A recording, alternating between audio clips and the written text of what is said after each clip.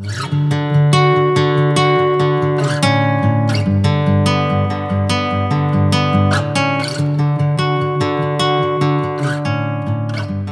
like to introduce Derek Sanderson.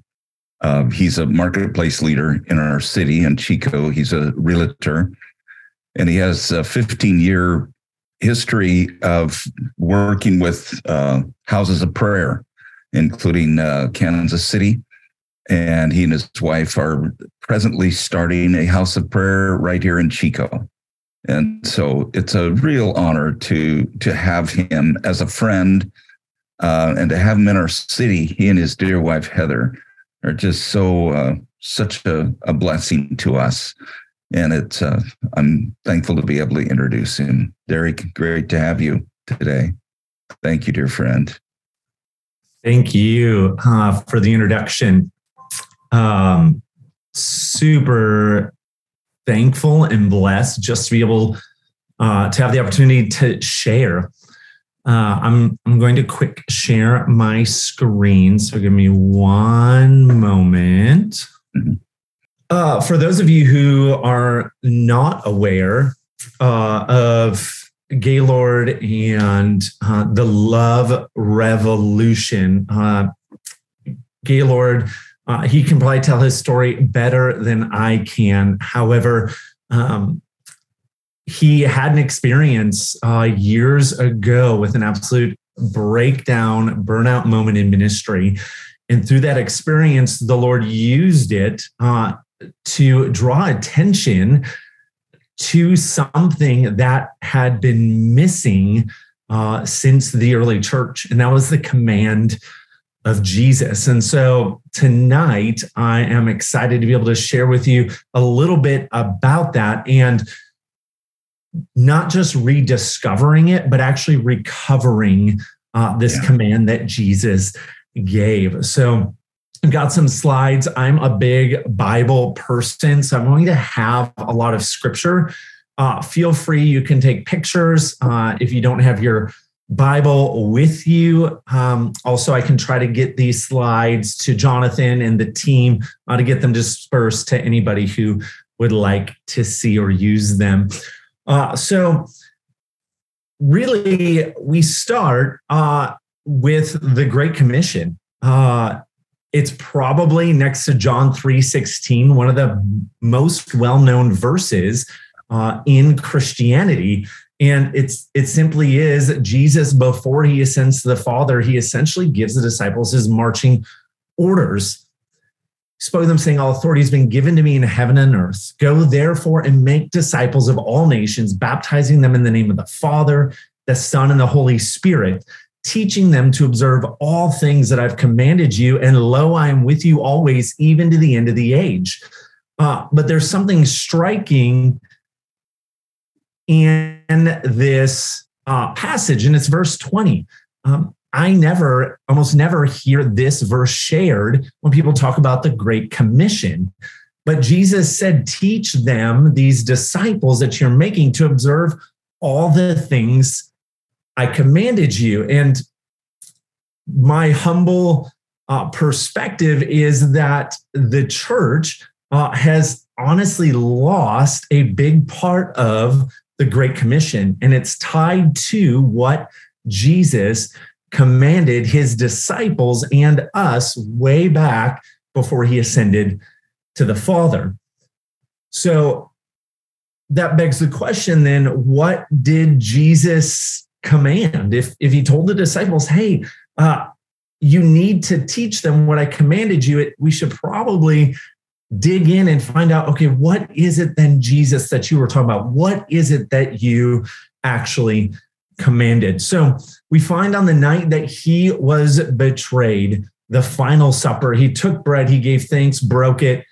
After supper, he took the cup, saying, this is the cup, my new covenant in my blood. We're very familiar. If you've been a Christian for any amount of time, you should be familiar with the Last Supper, when Jesus instituted this reality of the new covenant, his body and his blood. There's power in his body and his blood. And I promise I'm not going to go down a rabbit trail because I love talking about communion. However, in that context is when Jesus initiated his command. And it's right there a little bit later that night. A new command I give to you, love one another as I have loved you, so you must love one another. And so we see Jesus tying the new covenant together with this new command.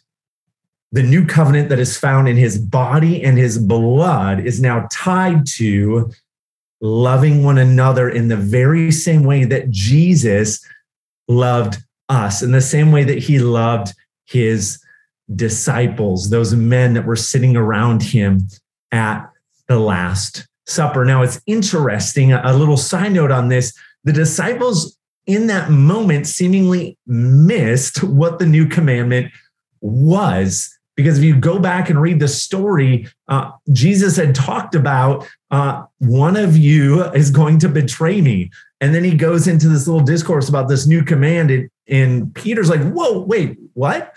And asks about this whole betrayal. So, but what we see and what we'll see as we go through scripture is actually the disciples did catch it. I think they just didn't realize that they caught it right away.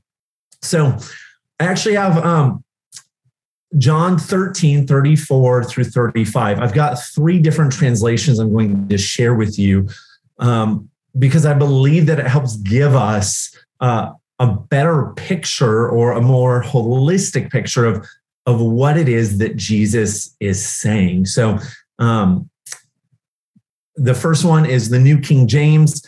A new commandment I give to you, that you love one another as I have loved you, that also you would love one another. By this, all will know that you are my disciples if you have love for one another. Now, the Living Bible, this is a paraphrased version. And so I'm giving a new commandment to you now. Love each other just as I have loved you.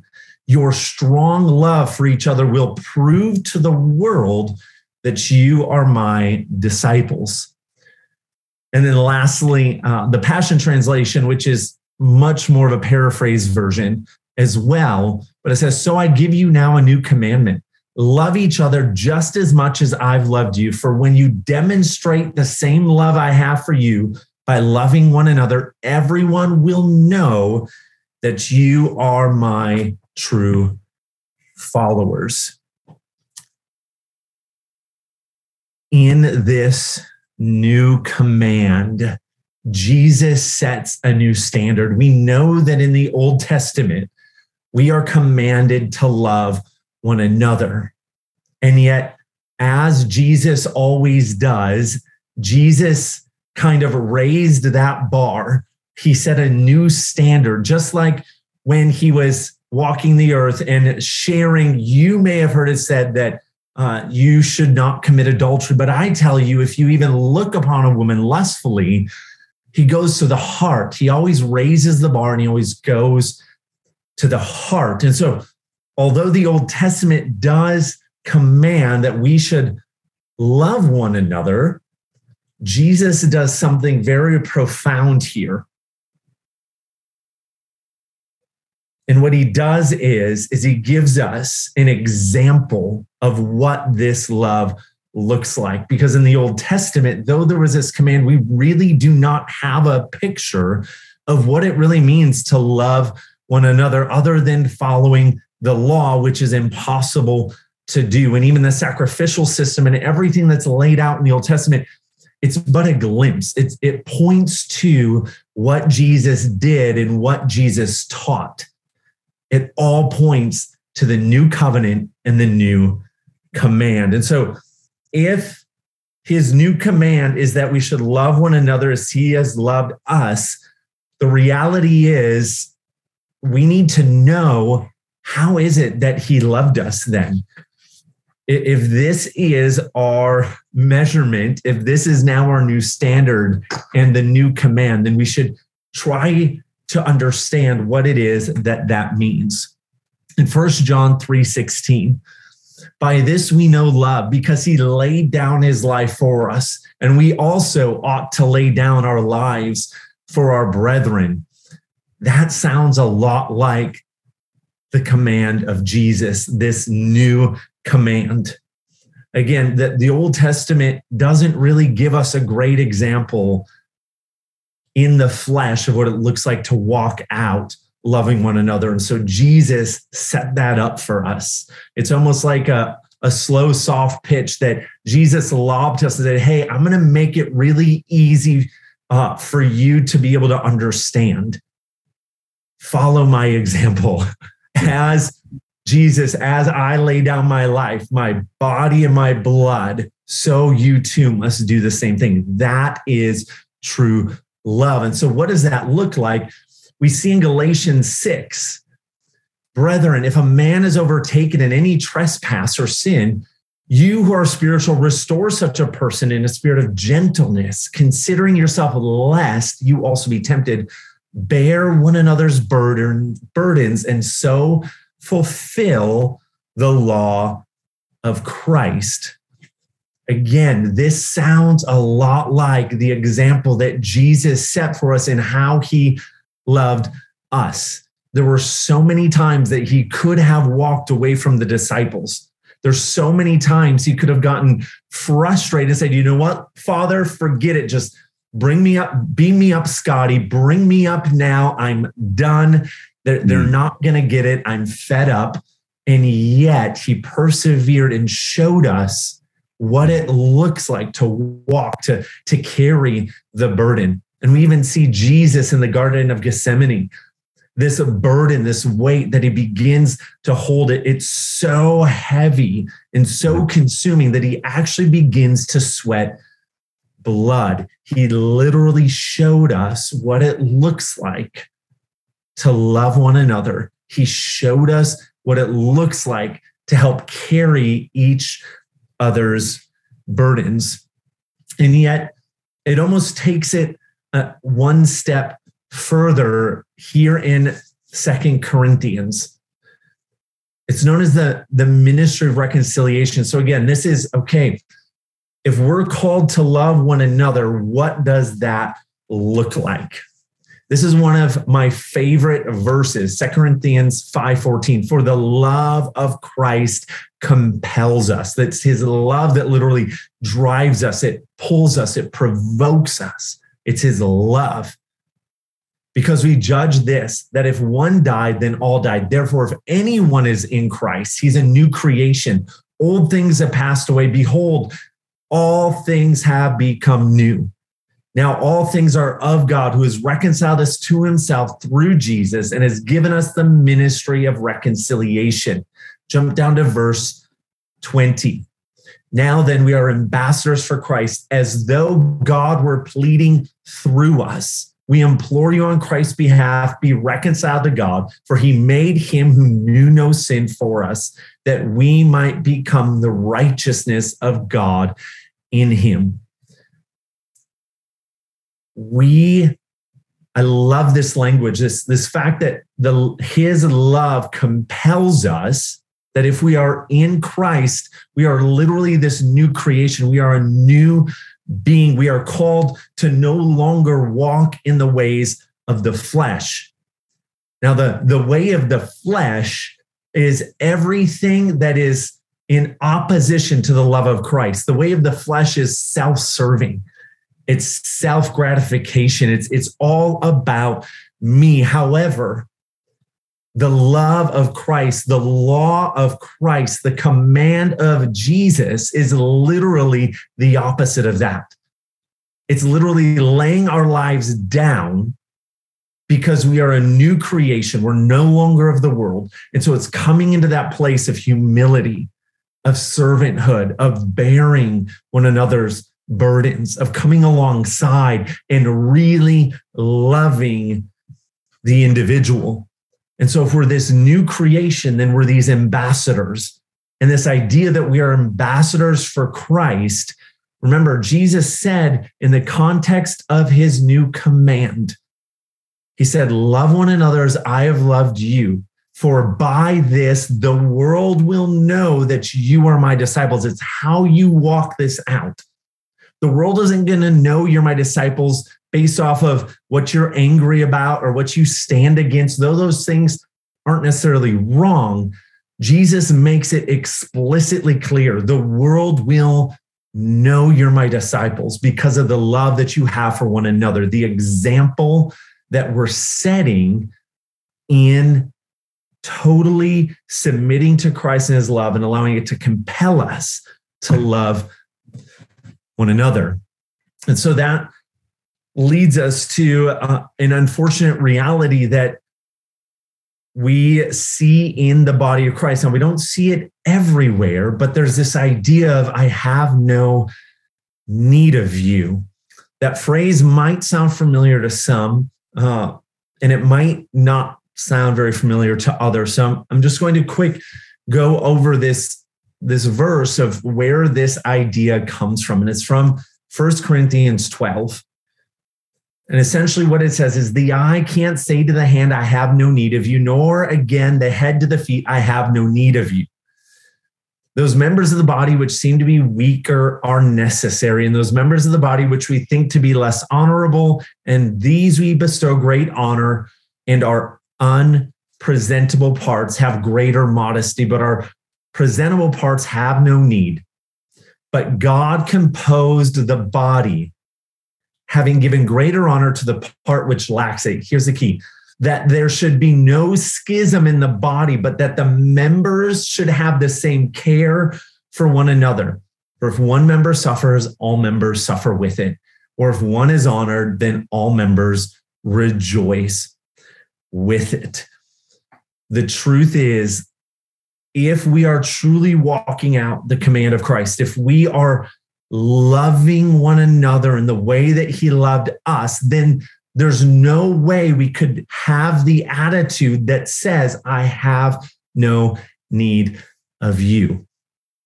That should never be a thought that we embrace. It shouldn't be something that comes out of our mouth as it pertains to the body of Christ, because it says here in verse 24, but God composed the body. And who are we to say about something that God composed and put together, to say to them, I have no need of you? The truth is, there's no way we can experience John 17 unity when Jesus prays, Father, I desire. There's no way we can experience that type of unity if we have the attitude of, I have no need of you. The only way that we will see true unity in the body of Christ is if we're walking out the command of Christ. And that is, again, this command I give to you, that you would love one another as I have loved you. The truth is, Christianity, Christian unity is never achieved when unity is our only focus and goal. It will always fall apart and fail. And don't get me wrong, I love John 17 unity movements. However, just getting together saying, hey, we're going to have John 17 unity. This is our goal. This is our focus. It will be fruitless and it will fall apart, because unless it is rooted and grounded in the command of Jesus, if it's not rooted in us walking out his love and loving one another, there's no way it can happen. It just won't happen. And so it really is a gift that God gives us, and we need to guard it. And the way that we guard this is in obedience to his command. The command of Christ should provoke us. It should compel us and drive us to one another. It shouldn't drive us apart. The fact is, it should compel us to act with absolute humility and preferential treatment of the person in front of you. That is to love one another. And it's interesting, a side note on that, Jesus did not say, love the world like I've loved you. Love those that are not believers like I loved you. Now, granted, they're speaking love and truth, and that's a whole nother conversation. But the truth is, Jesus was directly speaking to how we interact as his body. How do we interact as his disciples? How do we interact as the body of Christ? Okay. So then how do we actually love? That is the $1 million question. That's great, Jesus. You told us to love like you love. But I don't know about you, but every time I try to love somebody the way Jesus loved me, the voice of the accuser ends up whispering lies into my ear like, you failed. You didn't really love them. You didn't measure up. You think that's love? You're such a failure. How can you call yourself a Christian? How can you call yourself a disciple of Jesus? I might be the only one, but the accuser of the brethren, he is so good at whispering those lies to me when I attempt to love others the way that he loved me. And ultimately in those moments when I come up short, like how about my family or my wife, or I lose patience with those that are closest around me and I get snappy. I might be the only one, but in those moments, there's this truth and there's a prayer that has helped me, and it's actually empowered me in how to actually love. And I want to share this with you. So first in 1 John, and then we'll go into that prayer. Love has been perfected among us. There's no fear in love. Perfect love casts out all fear. We love him because he first loved us. And this commandment we have from him, that he who loves God love his brother also. At the end of the day, there's no way we can love others the way that Christ loved us until we recognized that he first loved us. We have to be able to receive his love first, individually. The love of the Father, the love of the Son, the love of Holy Spirit. Until we can begin to actually receive that and begin to grasp what that really means, there's no way that you will really be able to walk out Jesus's command. It's impossible. We can't do it in the flesh. Remember, the old man, the old nature is now dead and gone when we are in Christ. And so if we are in Christ, surely his love will compel us and work through us. So we have to first recognize we can't do it apart from him. We cannot do it in our own power. It's just impossible. So then how do we fulfill Jesus' command? And I absolutely love this prayer in Ephesians 3. I want you to make sure you write this verse down. Take a picture, highlight it in your Bible. It's okay to write in your Bible. It's okay to do that. But look at this prayer that Paul prays for the church of Ephesus. For this reason, I bow my knees to the Father of our Lord Jesus Christ, that he would grant you according to the riches of his glory to be strengthened with might through his Spirit in the inner man, that you may be able to comprehend with all the saints what is the width and the length and the depth and the height, to know the love of Christ, which passes knowledge, that you may be filled with all the fullness of God. Now to him who is able to do exceedingly abundantly above all that we ask or think, according to the power that works in us. It is only through Christ that we can fulfill his command. The truth is, it's not about us doing more. It's not about checking all the right boxes. It can only happen through him. Jesus is not waiting for us to get our act together. He's not waiting for us to fast more, to pray more. He's really not. If we are in him, then the word says that then he abides in us. John 15, through Holy Spirit to fulfill the command of Christ. And so this prayer is something that I pray on a regular basis. God, would you grant me according to your riches? Father, would you strengthen me through your Spirit? Would you give me the ability to comprehend, to know your love? Father, would you fill me with all the fullness of who you are? He alone can grant us to be strengthened, the ability to comprehend, to know his love and to be filled with his fullness. Only he can do that. And the truth is, we have to walk in humility.